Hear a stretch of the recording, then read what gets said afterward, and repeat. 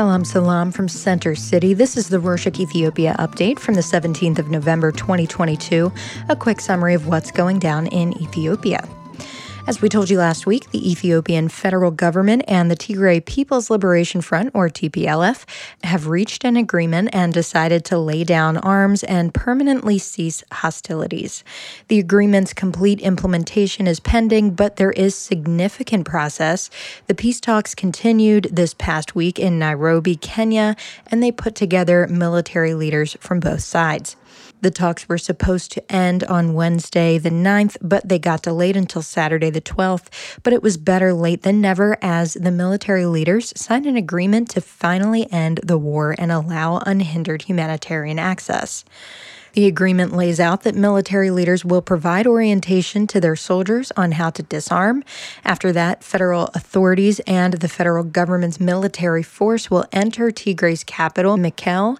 To that end, the leader of the government's military, Field Marshal Berhand Jula, and other delegates arrived in Addis on Sunday the 13th. Berhand Jula told the media that the federal government's military is committed to implementing the agreement and that it will do so for the sake of peace and the public.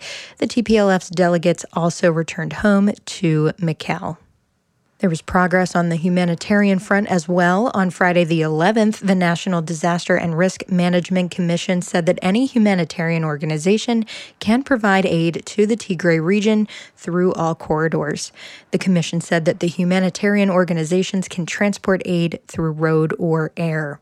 Speaking of donations, the European Union has donated more than 30 million euros to UNICEF to help resume essential health services in the war-stricken areas. Now that lasting peace is on the horizon, universities in the area have also resumed their classes. One of them is the Woldia University, whose students have halted their studies for almost 3 years due to the coronavirus pandemic and the war. The university revealed that students are entering campuses and will attend classes soon. Another university that has been damaged because of the war is the Wollo University. However, because of the de-escalation, one of its campuses held a graduation event for more than 1,000 of its engineering students on Saturday the 12th. More news regarding the aftermath of the agreement as food prices dip in Tigray. Sellers and residents have told the radio station of the Voice of America that food prices have dramatically decreased following the peace agreement. They told the station that prices will plummet even further when essential services get restored. Although it seems like the biggest problem has been solved, other conflicts remain. In the Oromia region, Wolega zone, the government is in a protracted conflict with a rebel group that calls itself Oromo Liberation Army. Some residents have told media outlets this past week that civilians have been murdered, roads have been closed, and vital service providers have closed shop. Airstrikes have also been reported. Jawar Mohammed, one of the most famous personalities in Oromia and activist turned politician, deputy chairman of the Oromo Federalist Congress, said that the suffering of civilians has grown. He said that a peace agreement in another corner of the country won't bring lasting peace unless all conflicts are resolved. He added that since the conflict's cause is political, parties must gather around the negotiating table and reach an agreement as soon as possible. The Addis Ababa City Council held an assembly last week on Tuesday the 8th. The council has decided that all resources and content that represents all of Ethiopia's ethnic groups will be included at the Adwa Museum that's currently being built at the heart of the city, right in front of the city administration's building. The council also decided to extend the construction of government housing projects for the last time and to finish the construction of a road south of the city by borrowing funds from the federal government until a foreign loan is available. But that wasn't the biggest news in Addis for the past week. The 4060 and 2080 housing project lottery was held on Tuesday the 15th, with more than 25,000 houses up for grabs. The lottery was previously drawn months ago in June, but the results were scrapped because of corruption and bribery. Council members and software professionals were arrested, and the draw was halted until the government cleared things up. City Mayor Adenek Abebe was present at the draw and said that the administration will immediately fix problems if there are any and will recheck the result with an audit. The event was televised live and results were revealed the same day. Speaking of lotteries, the National Lottery Administration said on Monday the 14th that individuals were holding lottery draws through the social media platform TikTok. The administration said that these draws are illegal because only the administration itself and other entities authorized by the administration are allowed to hold lottery draws. The administration added that these individuals are committing an offense that is punishable by more than 50,000 birr, around $1,000, and 3 to 5 years in prison. The administration warned these TikTokers that it will take legal action if they do not stop.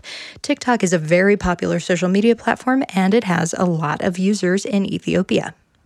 A few months ago, the government revealed plans to open the banking sector to foreign banks.